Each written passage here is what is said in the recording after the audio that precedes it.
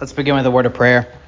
Blessed Lord, you have caused all holy scriptures to be written for our learning. Grant that we may so hear them, read, mark, learn, and inwardly digest them, that by the comfort and patience of your holy word we may embrace and ever hold fast the blessed hope of everlasting life.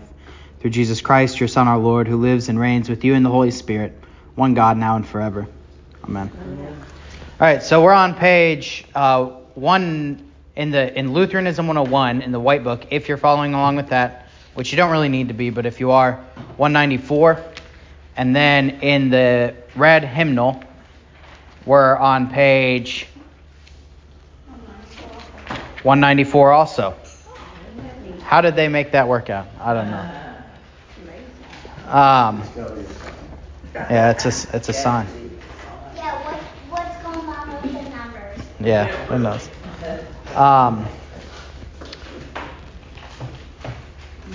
Is there coffee in there? Yes. Oh, okay. It's right there. Oh, okay, perfect. I'll probably walk over there in a second and get one. That'd be fun. No, thank you, Steve. I forgot to get something. I just realized. So. T-shirts are $19.90. Okay. Bigger sizes are a little more. Okay. All right, so we're moving into the service of the sacrament. So, if you remember, we've kind of divided up the divine service, our main worship service that we do together on Sunday mornings, into two parts. The first being the service of the Word, and the second being the service of the sacrament. Now you can subdivide it a little bit more too. Hey. I think there should be enough hymnals around. Here's another one. Here's one here. Okay. I'm not using mine. You're okay. I think you can keep it. That's what everybody here. Here you go. That's May. That's like the 9th of. Oh. Another few weeks. So you can subdivide the service a little bit more. You have the service of confession and absolution really kind of at the beginning, which is a little bit separate from the service of the Word. And then in between the service of the Word and service of the sacrament, you have the prayers of the church, which is what we left off on last week, which if you go back to that Acts 2 definition of church, right, you have the service of the Word is the apostles' teaching, right? The breaking of the bread is the service of the sacrament. And then you have the prayers, which is the prayers of the church. And then, of course, all of that together, as we're gathered to do those things, is the fellowship. So it is kind of a nice distinction. But this distinction of the service of the Word and service of the sacrament being the parts 1 and 2, the two main acts, if you will, of the service, or of the worship service, of the divine service, that's a very ancient distinction. That seems to be basically how Christians started worshiping right away in the early church, is you would have reading and preaching, and then you'd have prayers and the sacrament. So that is how it is. So anyway, we're in the service of the sacrament, page 194 in both books, so happens. And we'll start with the preface. So you've already heard part of the preface, or the beginning part of the preface, before, because again it's this salutation. So we're actually going to get the salutation 3 times. It's kind of a Trinitarian, if you will, salutation throughout the service. So once is right before the collect of the day in the service of the Word, the Lord be with you and with thy spirit. And then once is here, at the preface to the beginning of this service of the sacrament, the Lord be with you and with thy spirit. And then once again, right before the benediction, the Lord be with you and with thy spirit. And then it's blessed be the Lord, and then the benediction. So it is kind of interesting. You get that 3 times, which is this fullness, or at least this godly number in the Bible. You get the salutation, the Trinity, right? The 3 times throughout the service. But just as review, right, we already talked about it before when we talked about the salutation before the collect of the day. It's this blessing that's going back and forth between the pastor and the people, right? So the pastor blesses the people. He says, the Lord is with you. The Lord be with you. And notice there too, it's the Lord be with you. It's a blessing. It's a command almost. It's not just a wish, right? It's not like I hope the Lord is with you, or I wish the Lord would be with you, but I don't really know, right? It's almost a command, right? The Lord be with you. And I know I've talked about it before, but there's an article by John Kleinig, who's a Lutheran theologian. He's still living. He's from Australia. And it's called Pastoring by Blessing. You can look it up on the internet. But it's something I think about a lot. That article really has informed a lot of my ministry in a way that one of the main jobs of the pastor biblically is to bless his people, right? To give them the blessing of the Lord. And so I was thinking about that because throughout the service of the sacrament, there's a lot of that going on, right? That we have the salutation here for one, the Lord be with you. And then later on, the other place I was thinking about it was in the dismissal from the communion table. That now may this, the true body and blood of our Lord Jesus Christ, strengthen and preserve you in both body and soul to life everlasting. That's a blessing that's following after communion. So we'll talk a little bit about that more then. But so it starts out with this blessing, the Lord be with you, and then the people respond, and with thy spirit, which is, remember, recalling, it's a blessing to me, but it's recalling specifically the ordination of the pastor, right? That they receive the Spirit in the same way that Jesus breathed on his disciples and gave them the Spirit. Yeah, Steve. And also with you is in the first and second setting. Yeah, and also with you is the newer, more modern version that's in the setting 1 and setting 2. Yeah. Instead of it saying the Lord be, it would be the same if you said the Lord is with you. Right, yeah, they're different, right? Be is this action verb, right, in a way that there's something going on now, right? Is would imply that it's already happened. But of course that wouldn't be untrue. The Lord is with you, right? That's a true statement. But the Lord be with you, I think, is more of this blessing. Yeah. Definitely all better than the Lord might be with you, right?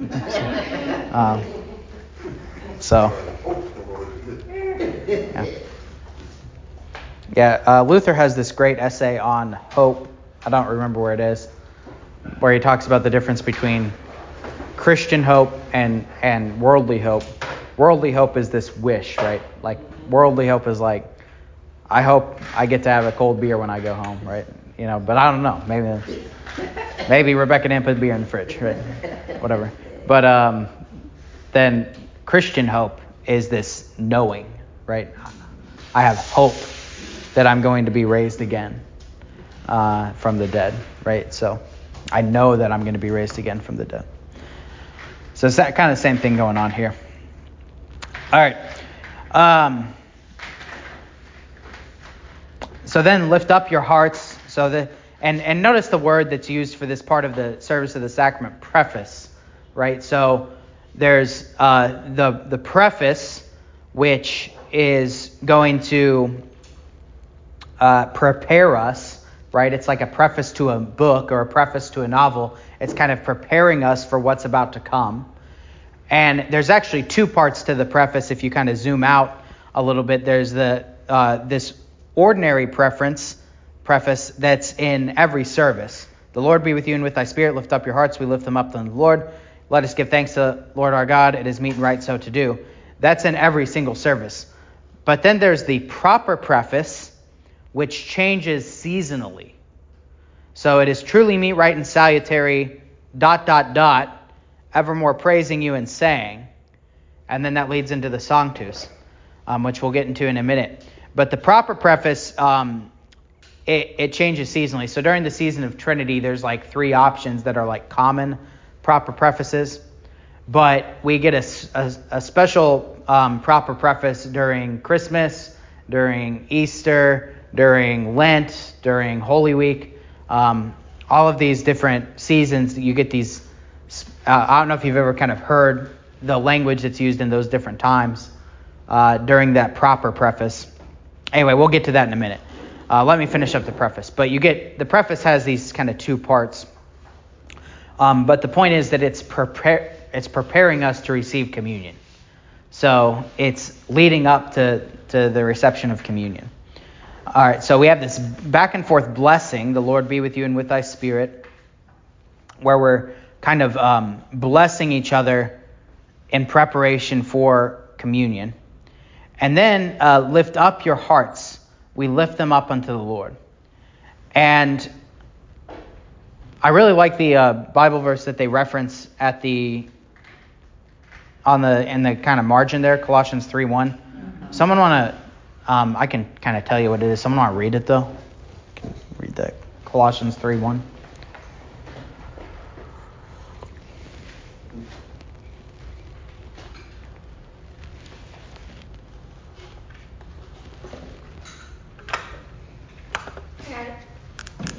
Yep. Since then you have been raised with Christ. Set your hearts on things above, where Christ is, seated at the right hand of God. Set your minds on things above, not on earthly things. For you died, and your life is now hidden in Christ. Hidden with Christ in God. Yeah, that's good. Yeah, so set your hearts on things above and your minds on things above. So the pastor here says, lift up your hearts, and the congregation responds, we lift them up unto the Lord. And one of the things that's recognizing, first of all, is that the people here preparing to receive communion, kind of preparatory, about to receive communion, that these people are true Christians, right? That because this is something that if you think like an unbeliever they really can't say, because an unbeliever can't in and of themselves lift up their heart unto the Lord, right? You have to have faith to lift your heart up to the Lord. We can't. Our will is bound in terms of spiritual matters when we don't have faith, and so to lift up our hearts unto the Lord, this requires faith. But it is this beautiful thing, right? That if, as Paul argues, if there is, I think I'm mixing a verse from Philippians 2, but if there is anything good and right, set your mind on those things. That this Lord is here, and he wants to give you his gifts. So this is the time to lift up your hearts unto the Lord. And talk about this maybe a little bit in the distribution too, but the service of the sacrament, it really is the most reverent time, I think, of the divine service. I mean, the whole thing's supposed to be reverent, right? But there's something a little bit different when it comes to the service of the sacrament and the Lord's Supper. That the things surrounding look at all the stuff surrounding the Lord's Supper, the preface, the proper preface, the Sanctus, when we sing Holy, Holy, Holy, and blessed is he who comes in the name of the Lord, and the Lord's Prayer, and then the words of institution and the Agnus Dei. All of it is proclaiming in one way or another that Christ is among us, that his presence is here. And if his presence is here, then what are we going to do? We're going to bow before him. We're going to humble ourselves before him. And we're going to magnify and glorify and worship him. And so we're lifting up our hearts, right? In other words, we're not looking at the things below anymore, right? We're not worried about what's going on in the world below, because something better is going on, right? I think we've talked about this concept before, but Sometimes Lutherans like to call the divine service heaven on earth. Heaven on earth. Right? And that's kind of what's going on here. Right? So we're lifting up our hearts to the things that are above because this is heaven on earth. And this is just a totally coincidental but also very nice thing. I love celebrating this moment every week here in this sanctuary because up above the front doors is that Luther rose stained glass, and it's got the heart in the middle. And so whenever I say lift up your hearts, I can always look directly at that. It's very nice. You guys can't see it. Is the emphasis made? Other religions don't seem to make this an emphasis, or just me? No, I think that's true. I think the idea of heaven on earth is, and this whole idea of Gottesdienst that we've been talking about, that the divine service is not just about us praising God, while it is that, but it is just as much about us receiving God, that God is coming to us. And in his gifts, he's coming to us with his presence.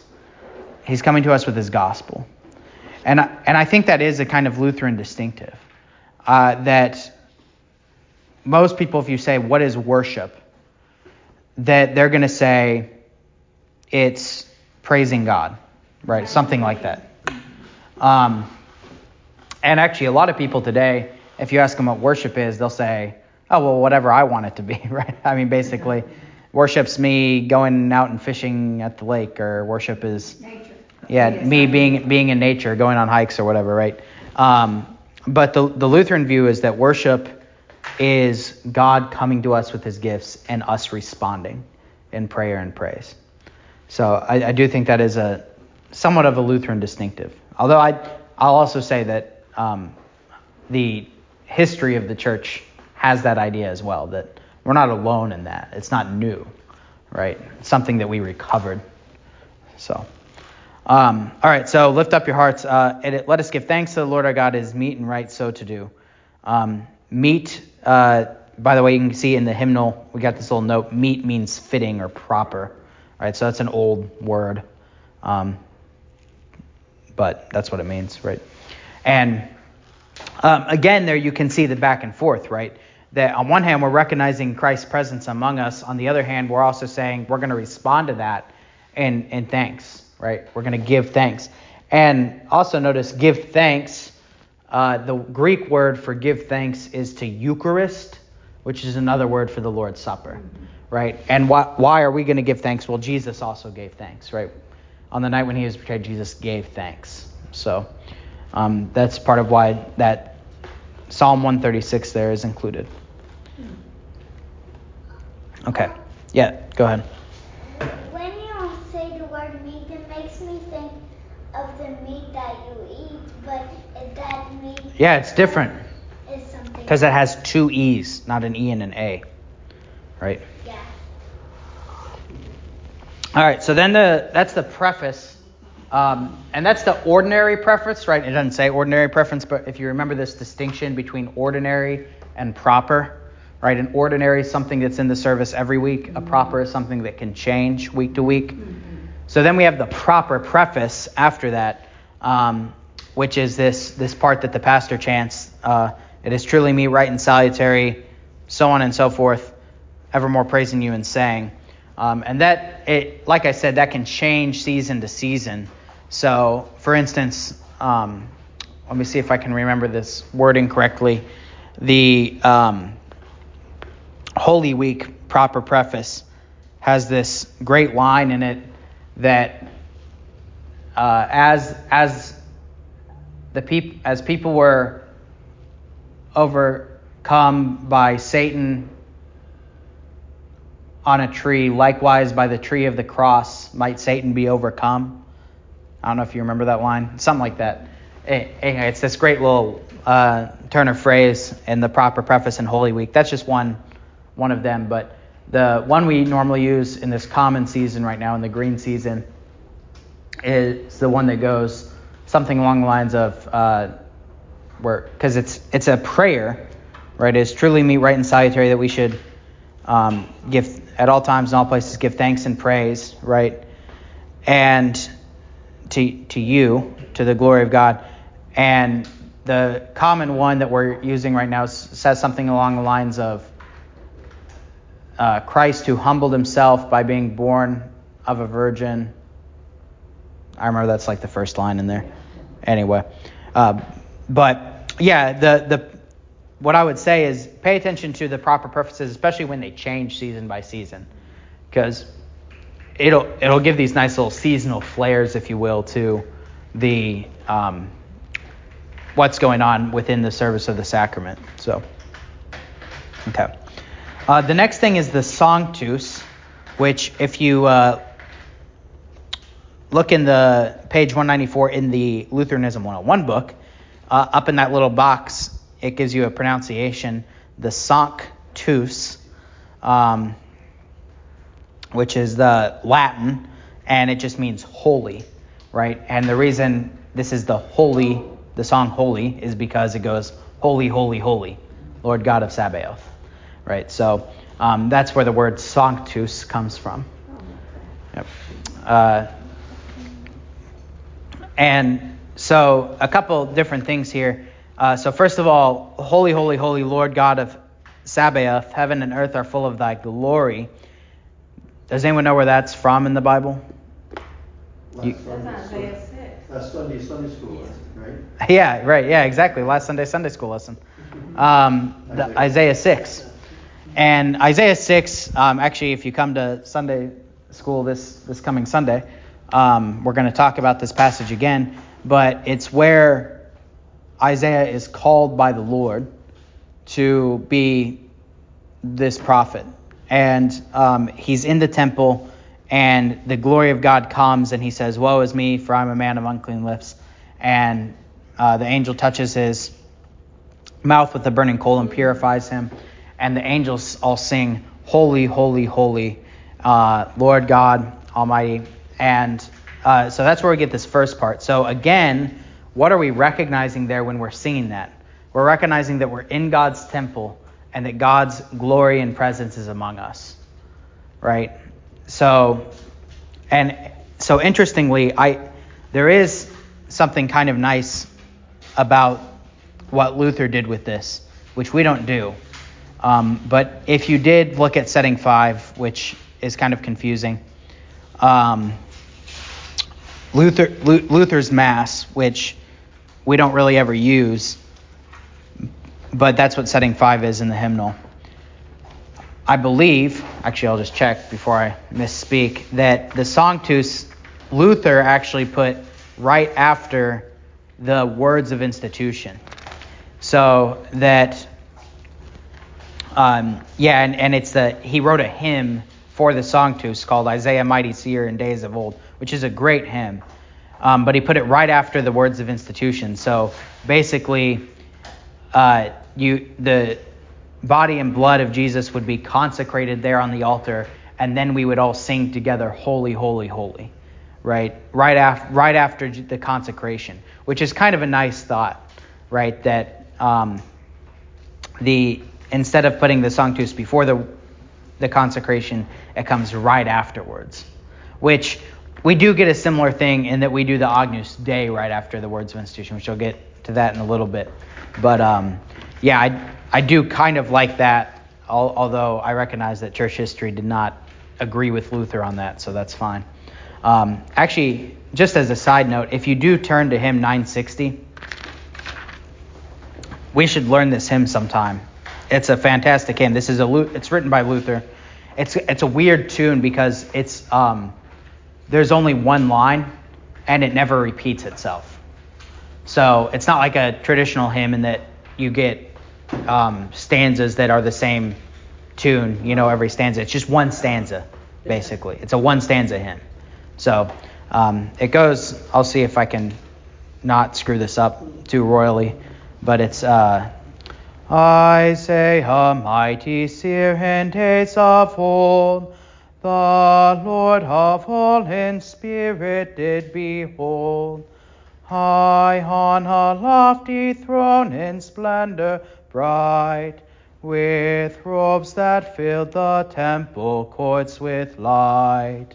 I'm not going to sing the whole thing, but it's actually a really pretty tune, and Luther kind of gives this historical, if you will, setting to the Sanctus, where he describes Isaiah, the mighty seer of days of old, in the temple, and then as you go on through the hymn, you see the angels, and then you, if you skip down to the kind of the end, the third to last line on the first page, and with the other two aloft they soared, one to the other called and praised the Lord. Holy is God, the Lord of Sabaoth. Holy is God, the Lord of Sabaoth. Holy is God, the Lord of Sabaoth. His glory fills the heavens and the earth. The beams and lintels trembled at the cry, and clouds of smoke enwrapped the throne on high. Anyway, it's a great hymn. But the Sanctus is first of all based on that holy, holy, holy, Lord God of Sabaoth. Okay. So anyway, we should learn that hymn sometime. That's all I was going to say. Sabaoth, by the way, does anyone know what Sabaoth means? I was going to ask, but I didn't see. It's not Sabbath. So Sabbath means rest, and Sabbath we often use it to describe Sunday, right? The day of rest, or the Lord's Day. But Sabaoth means armies. So sometimes English translations will just translate it armies. But the Lord God of armies is to describe God's position, the Lord's position over the angels. Right? So who are God's hosts or God's armies? So you may have heard of Lord of Hosts before as well. That's another. But the Lord of Sabaoth is the old word for armies or host. The Lord's army is the angels, right? They're his warriors. They're the ones who fight, right? Saint Michael the archangel fights Satan, right? It says on 195 at the bottom that it's Hebrew for heavenly host. Oh, there you go. Look at that. So yeah, Sabaoth is Hebrew for heavenly hosts. Perfect. All right. So that's where we get that. So this is a very mighty song, if you will, right? Holy, holy, holy, Lord God of Sabaoth. And I know I've talked before about what holiness is. I don't think we have time for that tonight, but yes. I'll come back to you. What was I going to say? Let me know when you remember. All right. And then we transition very quickly in the Sanctus from Isaiah 6 to Matthew 21. So Matthew 21 is Jesus' entry into Jerusalem before Holy Week, riding on the donkey, right? And what do the people shout? Hosanna, Hosanna, Hosanna in the highest. Blessed is he that cometh in the name of the Lord. Hosanna, Hosanna in the highest. If you look down at the bottom of the page again, Hosanna is a Hebrew word meaning save us now, right? So we're praying to God. So we recognize, and again, this is all in the context of the Lord's Supper, right? So in the Lord's Supper, in God's temple, Christ's presence is here. And we're singing to Christ, holy, holy, holy, Lord God of Sabaoth. Heaven and earth are full of thy glory. Save us now. Save us now. Save us in the highest. Because, again, Jesus is coming into our presence, just like he came into Jerusalem, right? And we're praising him, and we're bowing before him. And we're saying, blessed is he that cometh in the name of the Lord. Now, there's a nice little liturgical thing that can happen here with this blessed is he, blessed is he, blessed is he that cometh in the name of the Lord. It's not marked in the hymnal, although it probably should be. But this is one of those places that traditionally Christians will cross themselves in the divine service, is the blessed is he. And so on one hand, we're saying, blessed is Christ, who comes in the name of the Lord, right, who's coming to us. But we also kind of get to be in Christ's position here, right? We get to come into the glory of God. because we're going to partake of Christ's body and blood. And so one of the places that you can cross yourself, all right, so there's a couple places that are marked already in the hymnal. So at the beginning of the service where it says the sign of the cross may be made in all in remembrance of their baptism, it's got the little red cross, and in the name of the Father, Son, and Holy Spirit, people can cross themselves. And then also at the end of the creed, it's got the little red cross. You can cross yourself at the end of the creed for the life of the world to come, or the life everlasting. But then you can also notice, well, we'll get there in a minute. There's during the words of institution you can as well. But it's not marked here, but this is one of the traditional places, is after when we say blessed is he, blessed is he, blessed is he that cometh in the name of the Lord. And the reason is because we are blessed as the baptized to come into the name of the Lord. And again, the name of the Lord, right? That we have the name of the Father, Son, and Holy Spirit. And so that's our baptism. So we remember our baptism by crossing ourselves, right? The name of Christ is put upon us. So I always think that's very nice too, is that you can kind of, it's a double entendre. Blessed is he who comes in the name of the Lord is talking about Jesus, but it's also talking about us. All right, and then again we repeat, Hosanna, Hosanna, Hosanna in the highest. All right, any questions on the Sanctus? Yeah. Wait, I noticed there's a significance of repeating things 3 times. Right, yeah. And then the Hosannas, there's 5, well, there's 3 at the bottom, but there's 2 up there, so it's 5 that you're asking for God to save us. Yeah. It's a big deal. Yeah, it's a big deal. Yeah, that's a good way to put it. We could talk about like what all the little numbers mean, but if you're repeating something a bunch of times, it's a big deal, right? That's good. I like that. All right, then we do the Lord's Prayer, and it's worth noting that we do the Lord's Prayer during the Lord's Supper service, and we don't just do the Lord's Prayer, some other part during the service, right? We don't do the Lord's Prayer, for instance, during the prayers of the church. You would think if you're going to do the Lord's Prayer, maybe you do during the prayers of the church. But it's interesting that in the history of the common service here, which by the way, the basic structure of this service, I'm sure I talked about this, but the basic structure of the divine service, especially setting 3, this is a descendant of what's called the common service, which was an English translation by a guy named Thomas Cranmer, who wrote the Book of Common Prayer, which is still used by the Church of England or Anglican churches today, although it's been updated a bunch. And that was a translation from the traditional Roman Catholic Mass. And you can get into the history of this, but basically this is the direct descendant of the way that Christians have been worshiping in Western Christianity. So the Eastern Christianity did something a little bit different. But Western Christianity has been using this basic structure of the divine service. Now things have been added in over time, right? We talked about that. But basically since like the 300s, this has been the service that we've used, right? And Roman Catholics have used it, Lutherans have used it, Anglicans have used it, Church of England, of course, Methodists, Presbyterians, everyone used the same service, right? Now, of course, people, depending on their theological ideas, might leave things out or add things in. But if you look at a Presbyterian service today, while it doesn't look exactly like this because they've taken out a lot because of their view on what is their second commandment, the basic structure is still there. So and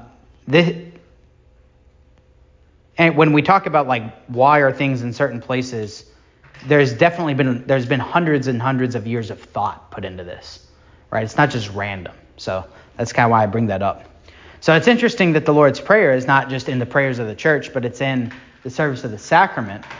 And the reason for that is because if you look at the Lord's Prayer, every single petition is fulfilled in the Lord's Supper, right? Our Father who art in heaven, hallowed be thy name. God's name is being hallowed in doing what he said by having the Lord's Supper, right? Thy kingdom come, thy will be done on earth as it is in heaven. His kingdom is coming, his will is being done on earth in the Lord's Supper. Give us this day our daily bread. We are literally receiving God's daily bread in communion, right? Forgive us our trespasses. Our sins are being forgiven. This is the blood of the new covenant given to forgive your sins, right? As we forgive those who trespass against us, right? We already talked about the connection of the sharing of the peace with communion, right? And that this communion is a table fellowship together. Lead us not into temptation, but deliver us from evil, right? God is doing that when he gives us his body and his blood. So the Lord's Prayer comes right before the words of institution. And I remember hearing a pastor once debating whether or not it's if you look at the history of it, it's always been put right next to the words of institution. And some pastors really do consider, and I don't think this is wrong, I don't necessarily think it's necessarily right either, if that makes sense, but that the Lord's Prayer is really kind of part of the words of institution in this way. That when we pray, when the pastor says the words of institution over the elements, that part of that is including the Lord's Prayer. So I don't think that that's necessarily the case, but I think it is very interesting that the Lord's Prayer is always right next to the words of institution. All right. Speaking of which, I was going to ask, straw poll, who hates singing the Lord's Prayer, who loves singing it, who doesn't care? I really like singing. You don't like it. You do like it. You like it. 2-1. All right. I don't care. I think I'll get. Okay. I'll like it better as we do Okay. it now. We learn. That might be the I feel like I don't. I'm in the no preference camp, so I don't have a dog in the horse. You like it? Okay. That's slightly more likes and no preferences than dislikes. So, sorry, Julie. Oh, wait a minute. I think No. Oh, okay. I would like it better. I just don't know the tune. So, Pastor Vanderbush just was like, "I'm going to try it," and I was like, "Go for it." And then I was when I got back from traveling, I was like, "Well, we'll just keep trying it a little bit and see how it goes." So, it's an experiment, but we may keep it, we may not, and we'll probably alternate back and forth, honestly. So, but we're going to try it again. Donna wrote a little bit of an accompaniment for it. For us to all sing it together, so we'll try it a little bit more and see. Every little bit helps. Yeah. Yep. I like it because I've never done it before. Okay. It's another like. All right. Well. I was just wondering where everyone's at on that. So, yeah, I kind of don't have a preference. So. All right. So that's the Lord's Prayer. Then the words of our Lord are the words of institution. The old name for this, we talked about this when we talked about the Lord's Supper, is the verba, right? The verba Domini. The words of our Lord. And what do I want to say about the verba? This is, again, a place, I know I've said this before. I'm trying not to repeat too much of what I said when we covered the Lord's Supper as its own topic, but when I speak the words of institution as the called and ordained pastor of this place, I am doing so not in my own self, right? I'm speaking in the stead of Christ, right? In the same way that the absolution is in the stead and by the command of my Lord Jesus Christ, right? That when I say this is my body given for you, I'm not saying this is Sawyer's body, right? This is Jesus' body. And we do get kind of like Luther does with the Sanctus, which we saw in that hymn. We do get this little bit of a historical introduction. Our Lord Jesus Christ, on the night when he was betrayed, now this is, of course, words directly from Scripture, took bread, and when he had given thanks, he broke it and gave it to the disciples and said, "Take, eat, this is my body, which is given for you." One thing that I'll note, just because I'm trying to focus this on the liturgy side of things, is if you go to a Calvinist church or a what I'll call a Zwinglian church, a church that believes that Zwinglian churches really won't do this. Ignore that. If you go to a Calvinist church, when they practice the Lord's Supper, one of the things that they'll often do is they will take the bread and they'll hold it up while they're saying this. Our Lord Jesus Christ, on the night when he was betrayed, took bread, and when he had given thanks, he broke it, and they'll break it at that moment. Which sounds on the surface like, yeah, that sounds good because Jesus broke the bread, and now I'm breaking the bread, right? And gave it to the disciples. But that actually developed as a polemic or a kind of argument against the Lutherans in the Reformation era, because what they were doing is they would break it and they would kind of shake it a minute and say, look, Jesus isn't here, right? Yeah. So Lutherans, for that reason, now I'll caveat this in a second, but Lutherans, for that reason, traditionally never break it until after the words of institution, right? They'll break the celebrant's host in fourths because it's a big host, but after the words of institution. Now, I caveated that by saying that's just a little historical fact. It doesn't really matter, right? Of course, if you break it, the piece of bread, then when he says broke, because it says broke, and so you're breaking it, that's fine. And I have seen LCMS pastors do that, right? Just because it's like, oh, it makes sense. I'm just breaking it, right? And they maybe didn't learn that in church history class, or were, texting their friends during church history class, or whatever the case may be. But yeah, so that's just an interesting fact, is that the Calvinists will say, oh, Jesus isn't here, he's in heaven, right? So they'll break it and say, oh, he's not. Look, he's not in the bread. Okay. Yeah. I think I got your book. Did you write all that? That doesn't look like. Well, it kind of looks like my handwriting. Maybe. Yeah, I don't know. Okay. That must have been from an old Bible study. There you go. Okay. I don't even remember what it kind of looks like, but I don't know. I was expecting you to say that our Lord Jesus Christ, this is referencing the Passover. I was following this. Oh, that might have been from a couple months ago when we went over the Lord's Supper. I might have. Okay. Well, somebody took it at heart. There you go.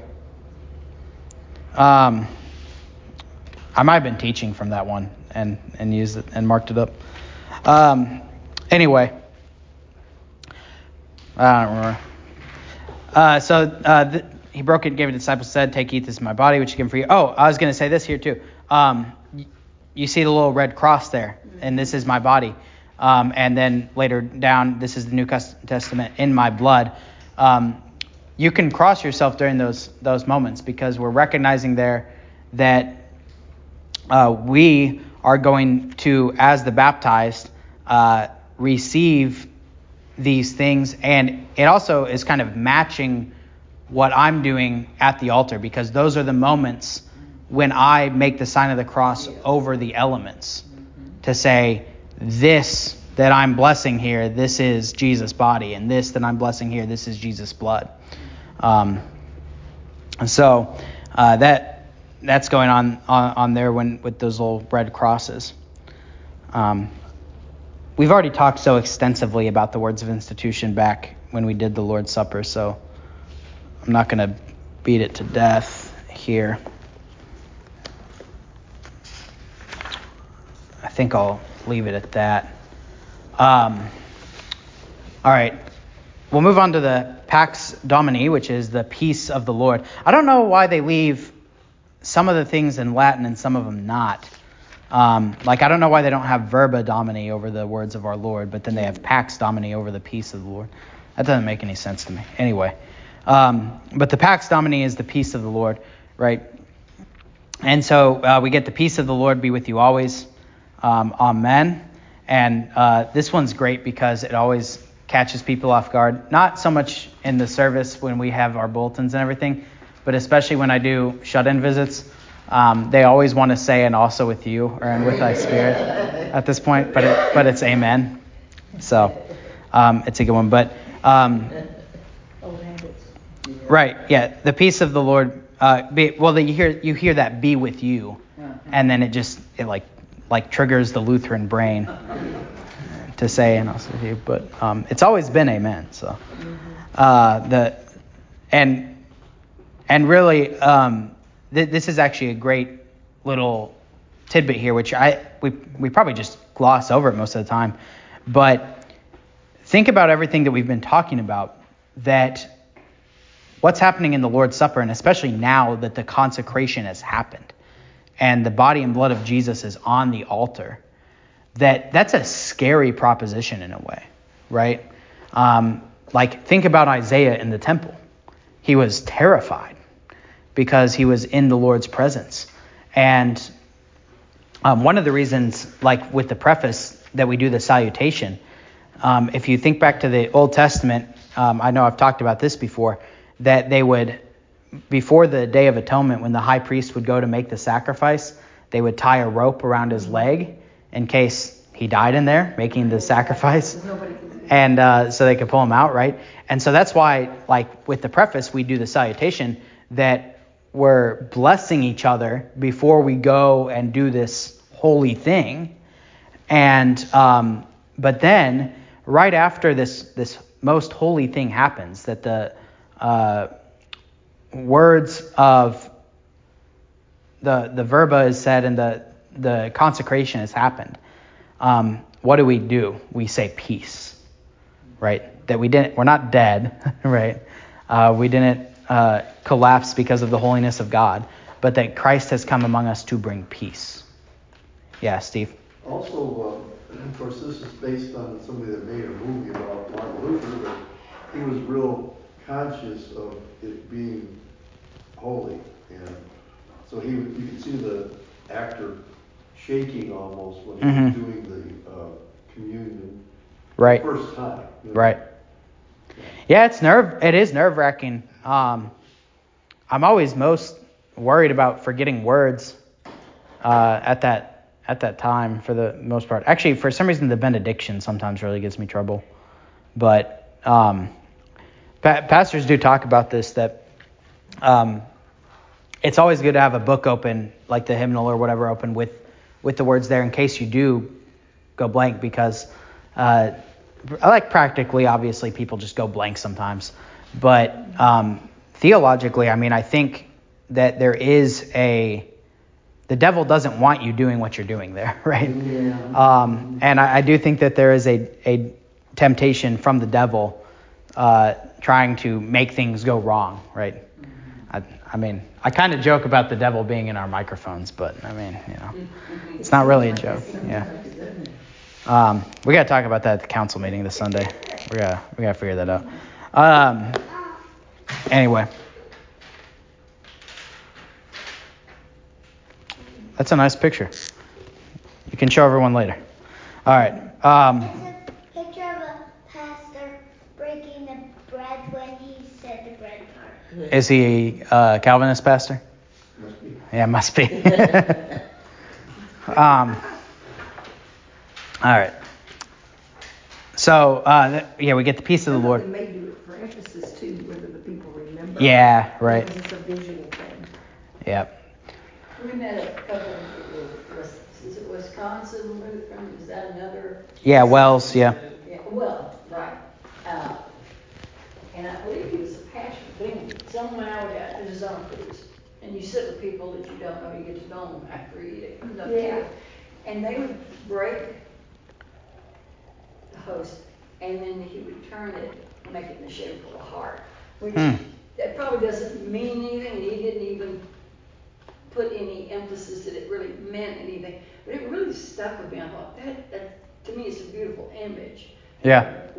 If it's something that's Wisconsin, or if it's something he thought of, and I don't Sounds know. like something he thought of, but it is interesting. Yeah. It is. It was interesting, and it was, like I said, if you think about it, it's a beautiful image. Yeah. Yeah. That's like. He uses the big wafers. Yeah. Right. So the next thing is the Agnus Dei, which again is Latin for Lamb of God, Agnus Dei. And this comes from John 1, when John the Baptist sees Jesus coming, and he says, "Behold the Lamb of God who takes away the sin of the world." Right? And so now we see Jesus coming to us in the bread and wine, and we say, "O Christ, thou Lamb of God who takes away the sin of the world, have mercy upon us." And notice this parallels the Kyrie, right? So we've already said the Kyrie, Christ have mercy, Lord have mercy, Christ have mercy. Now we get the Kyrie again combined with the Agnus Dei. O Christ, the Lamb of God that takes away the sin of the world, have mercy on us. And then we repeat it again, have mercy on us. And then finally, in the last line, it's Christ, the Lamb of God, takes away the sin of the world, grant us thy peace. Right? So again, we're kind of ending on peace. Right? So forgive our sins, and give us peace. Okay. And then the next thing is the distribution. So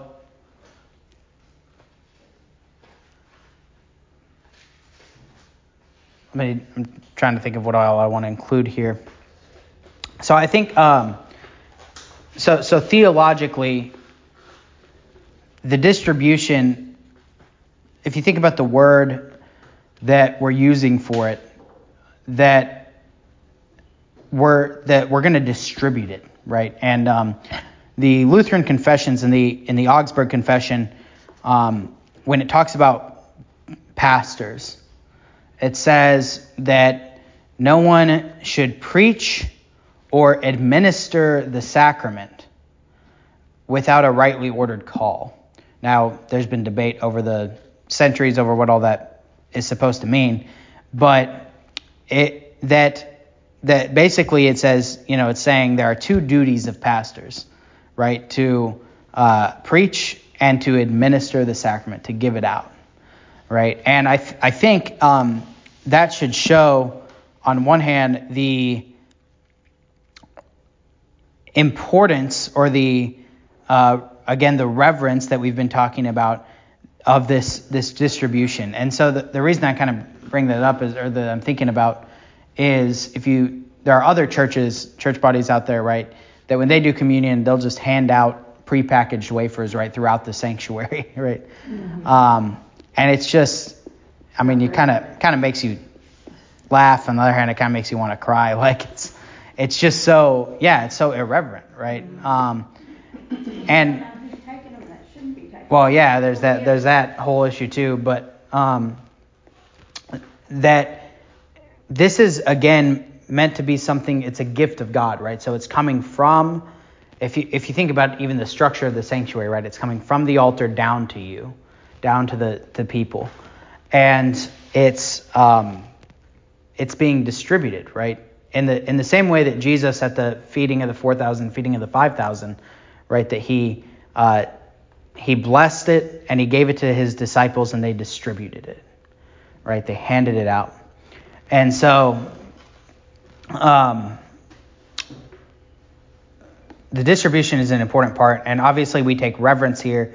If you think about the way that we now have a communion rail even, so that we can kneel if you're able to receive communion. And we also talked about during when we talked about the Lord's Supper a couple months ago, the different ways in which people do receive it, right? The either on the tongue or in the hands with the host, and then either by the individual or the common cup with the blood. And I will say we've had a major increase of common cup people since we switched to not doing the common cup first, but doing it mixed in, everybody. So that's good. I like that because there were people who wanted to receive the common cup who weren't, right? So I'm glad that people are receiving it now. I've also had an increase in people receiving the host by the mouth. So since I've taught on that a little bit, so you're always welcome to experiment and try new things. But it's been good. I like seeing people try those things. So that's the distribution. And then there's that dismissal too. So the dismissal, I already kind of mentioned this before, and this is another point, right, with a little red cross, right? You can cross yourself. The body and blood of our Lord Jesus Christ strengthen and preserve you in body and soul until life everlasting. Depart in his peace. Again, peace, right? That the reason we've received this is not so that we're scared. The reason that we receive this is not to be concerned in any way about the holiness that we've received, but that we would have the forgiveness of sins, that we would have peace, right? And that it would strengthen us and preserve us in body and soul to life everlasting, right? And I like that it says body and soul, right? Because obviously the caloric content of the little wafer and the glass of wine is not that much, right? It's not going to strengthen us that much in the body in that sense. But and obviously also the forgiveness of sins is kind of focused on our soul, right? But nonetheless, this is a very bodily thing that we're doing, right? That it is strengthening us tangibly. It's our tangible and real interaction with the body and blood of Jesus. And so, of course, that's going to strengthen us bodily, right?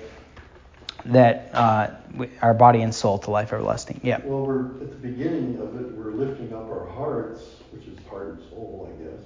So when we do get that, it does go to the heart. Right. Yep. Good. How does it say it on here? At the departed peace or Simeon's song? Yeah. So that's the next part. The Nunc Dimittis. That's that song that follows. Lord, now lettest thou thy servant depart in peace, according to that word. I can cover that real quick. We're at time, so I can start that next week as well. What do you guys want to do?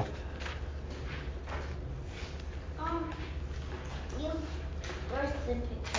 You can hang this up in your Yeah, we can talk about that later. That's not on topic. All right.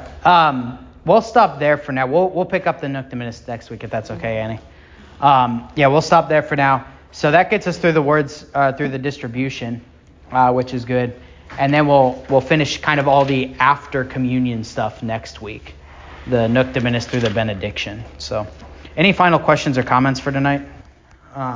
Let's end in a word of prayer. Dear Heavenly Father, we thank and praise you for all that you've done and for giving us the gift of your sacrament that we might receive your body and blood. And we pray that this would continue to strengthen us in body and soul until life everlasting.